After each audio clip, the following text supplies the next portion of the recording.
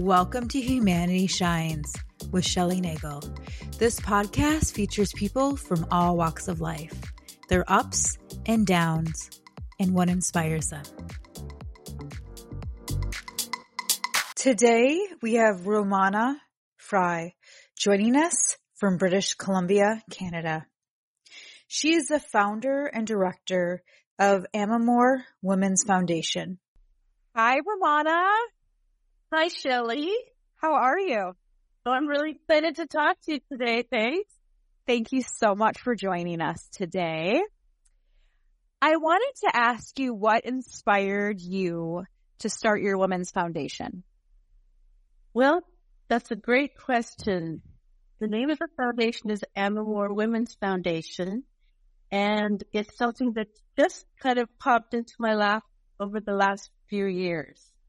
But I'm going to go way back in time, about 30 years ago, when I was a young wife and mother. Okay. And I had a very successful career. I had a lovely husband. We had a beautiful home. We lived this wonderful life. And from the outside, it looked like I was living a charmed life. Yeah. People saw this, fairly attractive, fairly affluent family with vehicles and travel and good jobs and a happy child. But what was going on in the house, unfortunately, was not quite so charmed.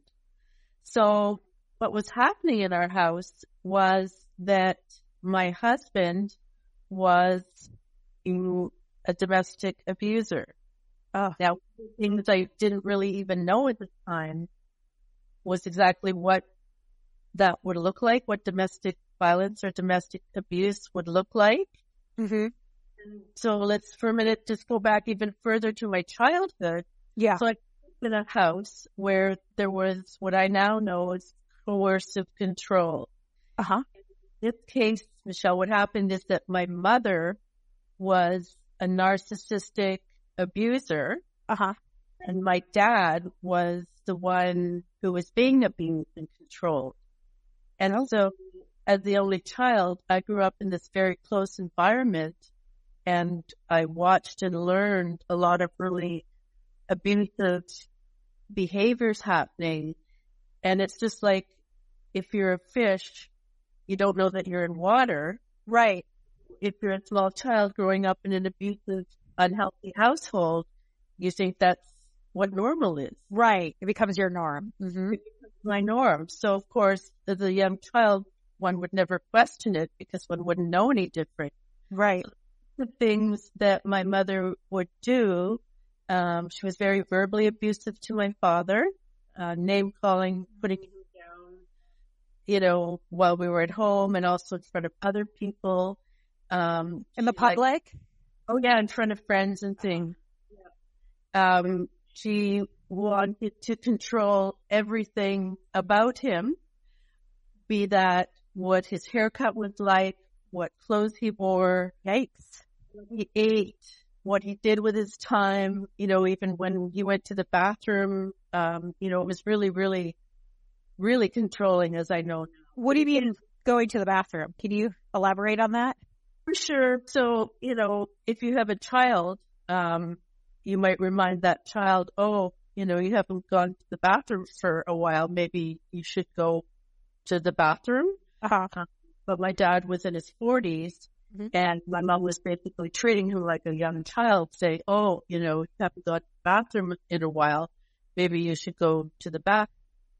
So, not just at home, but also, in front of other people. Wow. So, of course, as a child, one kind of absorbs this as normal.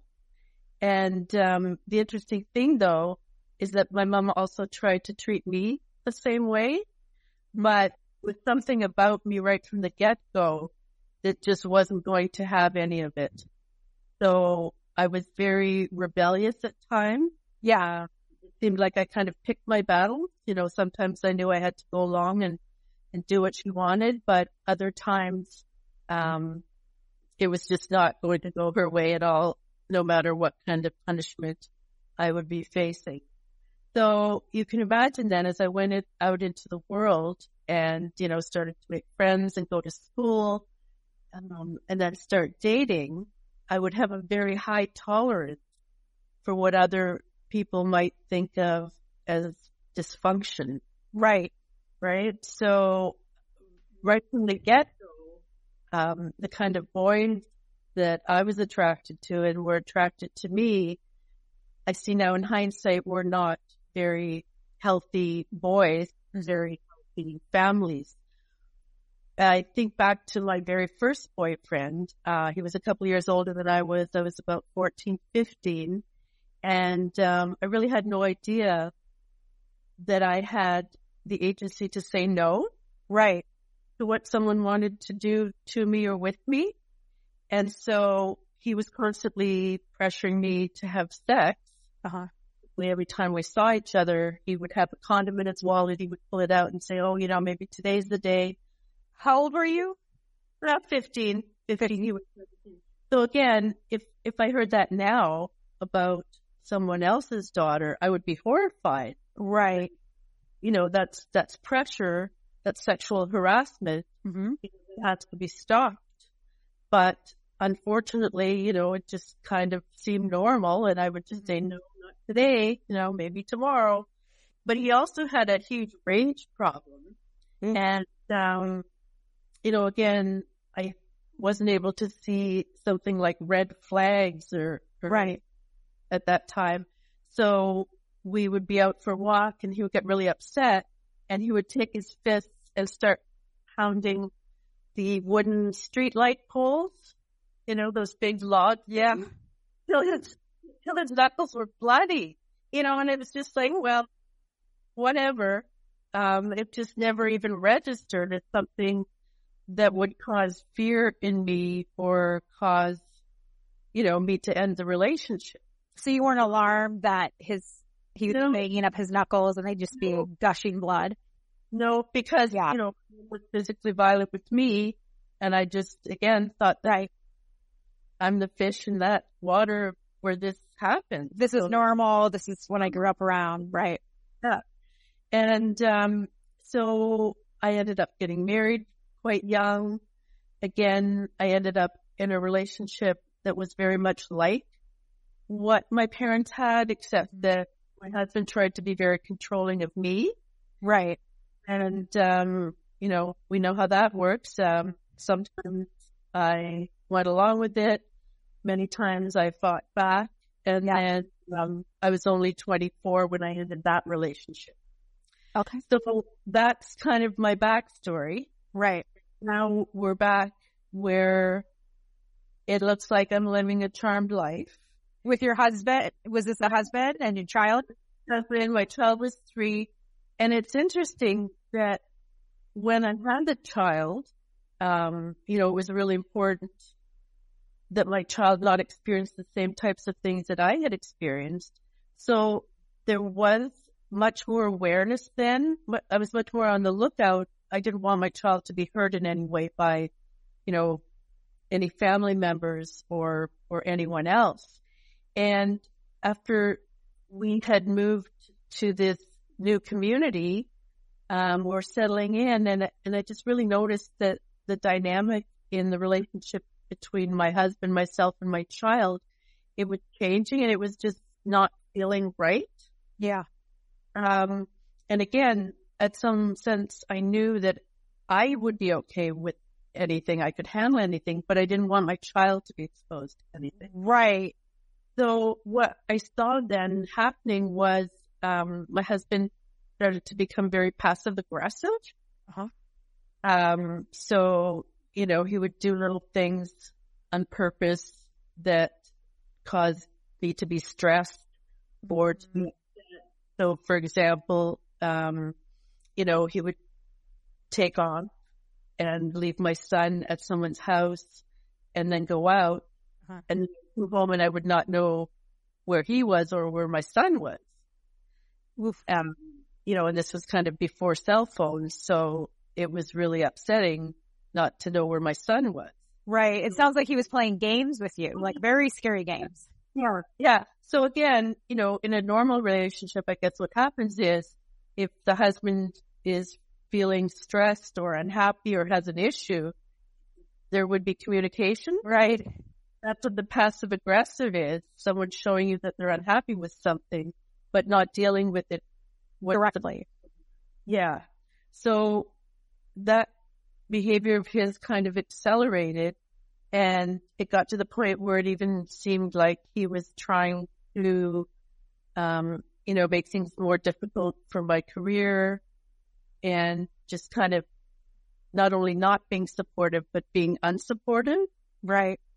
And the first time it really was odd was he was part of the volunteer fire department, and he had a huge alarm for fires right in their bedroom.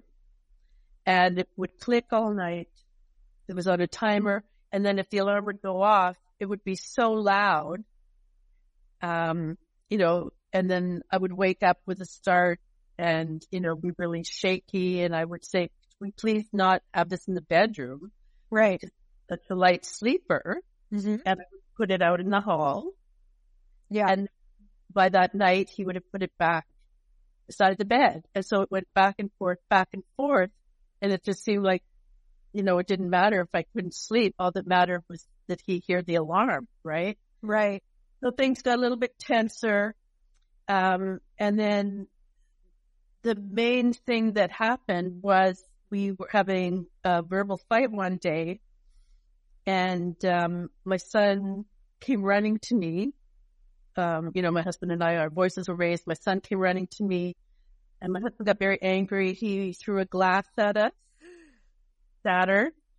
And then, of course, my son is screaming, and my husband's trying to rip my son out of my arms and take him, and my son's screaming. My husband started punching the walls. Yeah. So, as I said before, if it had just been me, it probably wouldn't have, been out of the ordinary. I would have been fine. But I immediately saw that this could be danger to my son. Right. Yeah. So, immediately went to see a lawyer to see how I could get out of this. Yeah. Asked my husband to leave. Uh-huh. And he didn't want to leave. Right? Yeah. And as we'll hear in a few minutes, this is such a common occurrence. They always say the woman should leave. The woman should leave, go to family and friends, go to a transition house, and the abuser just gets to stay in the home and kind of not be punished for their behavior. So anyway, he wouldn't leave. And since I was also running my business out of my home, I ended up getting myself a little office downtown for my business. And I found a little apartment for my son and myself, Mm-hmm. and moved out. And here again, it's so unfair. Like, why should the child have to leave their home? Right. Why should the child not be able to stay in the family home? So it just creates a whole bunch of trauma and drama that's not really necessary. Right. So anyway, that was fine. My husband seems to be okay with the breakup. He didn't seem too upset. Mm-hmm. About 2 weeks later, he came to the new apartment and he wanted to talk to me. So we were talking a little bit, and he started raising his voice, and I said, you know what? I'm not going to talk like this in front of our son. Mm-hmm. Why don't you come back later at night and we can have a conversation? So he came back later that night, and, he was begging me to come back, and he'd go to counseling and everything would be fine. And I just said, no, gotten this far. I'm not just going to come right back. Like, I've gone to considerable expense, and this is very hard, but this is the way it is. So he became very angry, and he stormed out the door, and his last words were, "You cold, unfeeling bitch." And then he opened the door. So there he was. He went storming off in his truck. And I remember that I had this flash in my mind. I hope he doesn't drive off the road. Ah, interesting. Well, you know what? There's nothing I can do. I'm just going to go to bed. And so I just went to bed. And Is he a self-destructive person by nature? well, no, he wasn't. Mm-hmm. He wasn't. So it was even odd, Shelley, that I had that thought. Yeah. Because it would just, he was a registered nurse, right? So he was very caring and, and never self-destructive at all, actually. So that's a really good point. So in the morning, taking my son to daycare and then me going to work, I was supposed to stop at our house to pick something up. Uh-huh. But it's one of those things again where it's just like we're running late, we're zooming down the road, and this moment of clarity, it's like, should I stop? Should I keep going? And then I just thought, we don't have time, so I just kept going. Uh-huh. I get to my office, and there's a very teary message from my husband, saying he was sorry, that he loved us so much, but he couldn't live without us. And so I called the police, and they already said that they'd received a call about the house, and they were already someone up there doing a wellness check. So within an hour, I knew that my husband had taken his life, which is an acceleration of violence. We go from the punching walls and throwing things to either self-harm or harming others. And what I didn't know at the time is that the 2 weeks around the end of a relationship were the most dangerous for the woman and the children. Interesting. So even though, of course, someone taking their own life, it's very sad and tragic and heartbreaking. At the same time, it could have been much worse. Right. Do you feel like if you would have stopped by that day that he might have, did he use a gun on himself? No, he didn't use a gun actually. And when we were to stop by, he was already dead. So we would have found him. You would have found him with your son. Yeah. He used the old method of putting a hose into the exhaust pipe. Oh, okay. Mm-hmm. And he was very sure that this was what he wanted because he had towels in the window cracks to make sure no air would get in. Wow. Yep. And he had photos of my son and me beside him on the bench. And, it was just so horrifying to think that it would have been so easy for him to do that with my son right there with him in the car seat. Right. So of course, I'm mourning and grieving in shock. Right. And at the same time, there's also this sense of like, oh my God, this could have been so much worse. Because right. That happens, right? Right. So you could have taken your son. Sure. Or both of us, both of you. 3 of us, or, that's why they call it, femicide, suicide, or. Right. Yeah. So that's basically where my whole life changed. Mm-hmm. And it took a few years. I went back to school. I started working in the human services profession, which means I was managing a transition house society. I was managing a women's center. I was doing a lot of work with life skills coaching, women who had experienced abuse, women with disabilities, First Nations people, youth, you name it. And, always in the back of my mind was, of course, what had happened to me. And, why did it have to turn out that way? Why did we have to leave? Why hadn't I known more about what domestic violence was, right? Or what a safety plan was, or what the dangers were? It really seemed odd because I was successful in my career, right? Respected in the community, and there was this huge gap. Mm-hmm. street smarts.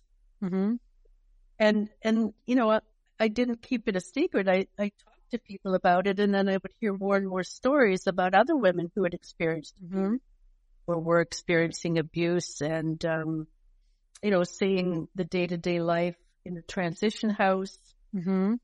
You know, women and children fleeing from one very frightening, terrifying place to another place where they're just re-traumatized by being with other people who are traumatized, you know, and hearing what the effects were on children, Mm-hmm. you know, fleeing and being in transition houses, and, you know, the lack of services or the lack of housing. So it was just one of those things, Shelley, that was just always kind of like burring in the back of my mind. Yeah. Well, I mean, I would talk to friends and I would read articles, and yeah, I was just kind of sitting there, and you know, I thought maybe someday I'll do something with it, but who knows? Who knows? So about 5 years ago, I was living in Vienna, Austria. Oh. And yeah, I used to do quite a bit of blogging about social justice issues when I was living in different places in Europe. You know, I was interested in what other communities and countries did about homelessness, Yeah. drug addiction, and domestic violence, and all those topics, because it happens everywhere. It's just It does. different interventions and solutions. Right. So while I was there, I came across something called the Austrian intervention. And so what this was, the domestic violence intervention, what this was, is that things were set up so that the woman and the children were supported to stay safely in their homes, and the perpetrator abuser was removed. Oh.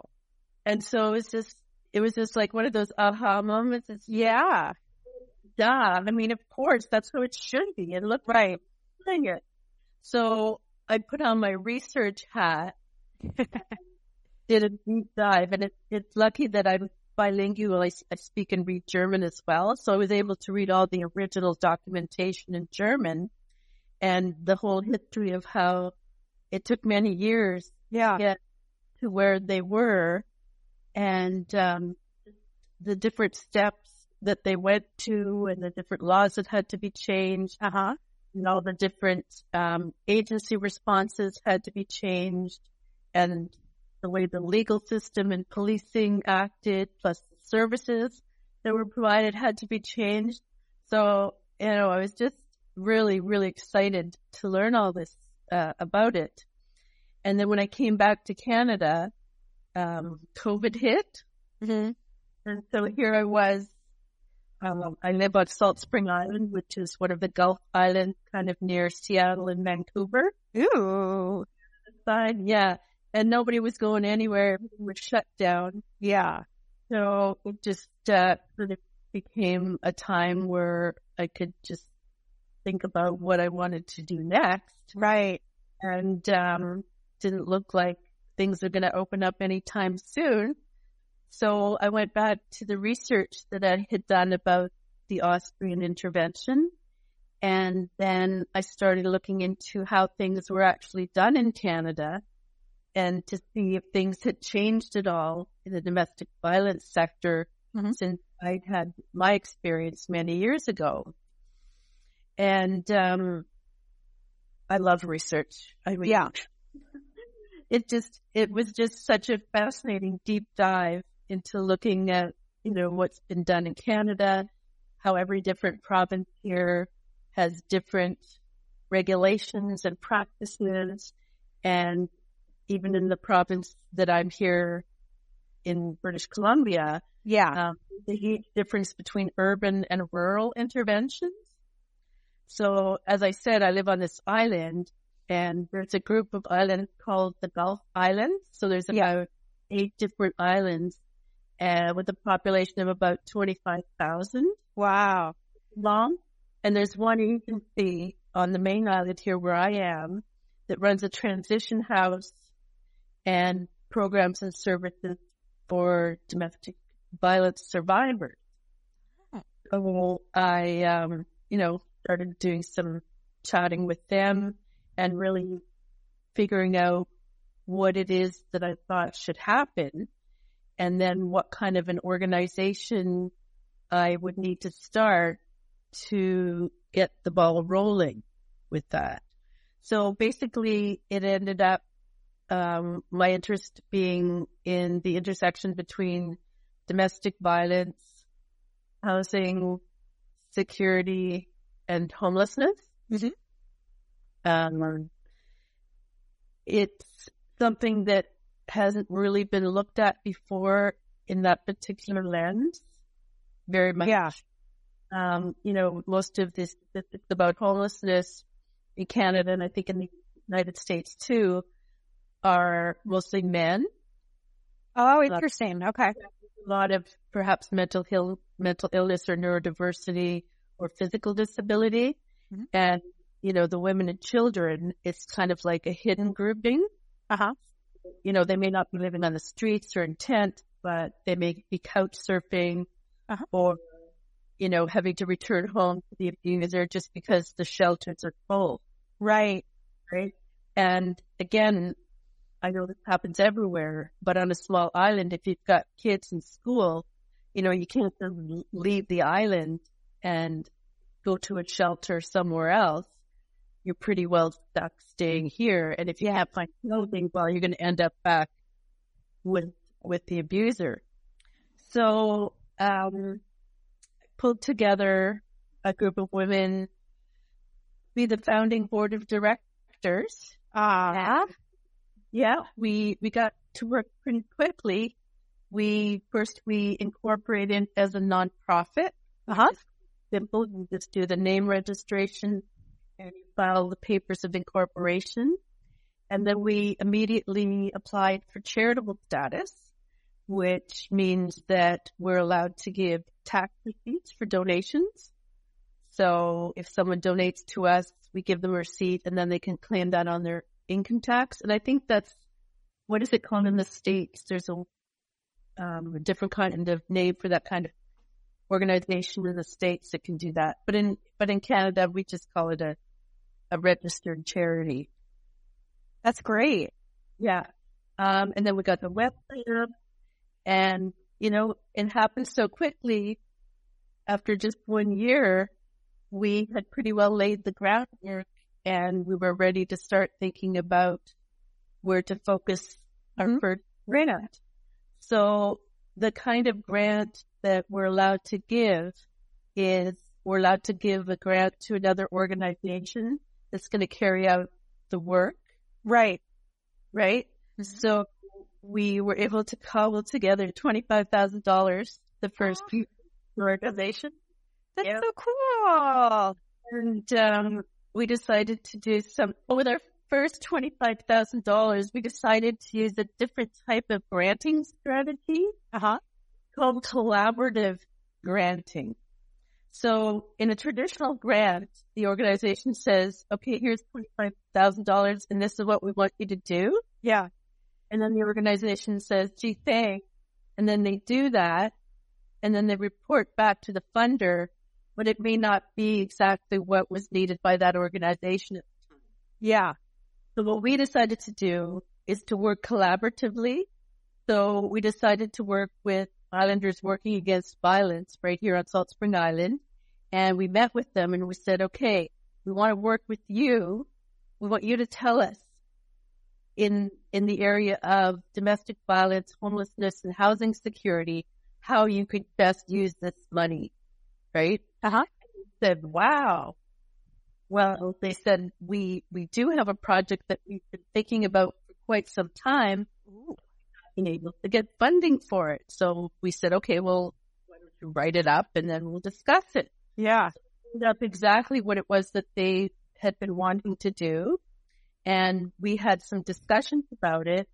And basically it was just tweaked a little bit so that it would fit into our mandate. And so we awarded them the check, which was a really exciting moment for me. Yes. see something come to fruition so quickly and to be so well received and just to see a tiny step being taken towards it. So, we had that short-term goal, and then we've got the long-term goal of changing legislation, but we know that that's far down the line, but we know that this is the first step towards it. So it's been really exciting. We meet with the representatives from this organization once a month. And again, it's not like a usual check-in meeting where we just want results. We want to see so many different things. We want to see how this way of grant making is working. Because it's the first time for them, first time for us. So in that way, it's kind of a pilot project, just working it out and always communicating. There's some things that I have more experience with, and there's some things that they have more experience with. So it's able to, use all of our experience to move it forward. Yeah, so collaboration. Exactly. So the first part, they put a bit of research to find out, what kind of studies had been done into these specific topics and what lenses and, what was happening in other countries that we could draw from, including Austria. Yeah. And, what we want to do is document it very well, because what we're doing now is going to be used to apply for further funding down the road. So, everything's got to be, well recorded and written up and planned. And now we're in our second stage, and she has already put together a group of people from different community organizations and individuals. And we're looking at using this particular type of community action research where the community is involved in making the project as well. Wow. So it's super exciting because that gets a lot of buy-in from community members and community organizations that they actually get to help decide how this is going to go. Wow. I love it. Yeah. And what we're looking at is including art. Oh. So because we'll be working with women who've, experienced domestic violence and housing issues. The art will be to help create a more, warm, kind, open, safe environment. Yeah. Where you can just talk and share their stories, just ask some questions and to hopefully build a little bit of peer group. So there's so many things happening there at so many different levels. Right. And creating a support network as well. Exactly. And then that support group, then they can create their own peer support group. And then, even then that'll be a model for other women who are in the community that maybe are afraid of reaching out to the agency, but they may know somebody that's in this peer group. So, it's all about creating the community, and having involvement, from as many people in the grassroots as possible.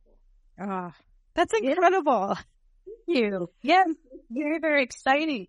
Well, I'm going to put all your information in the show notes. So if anyone wants to reach out or connect with you, and, you're doing incredible work. Thank you very much. And thank you so much for coming on.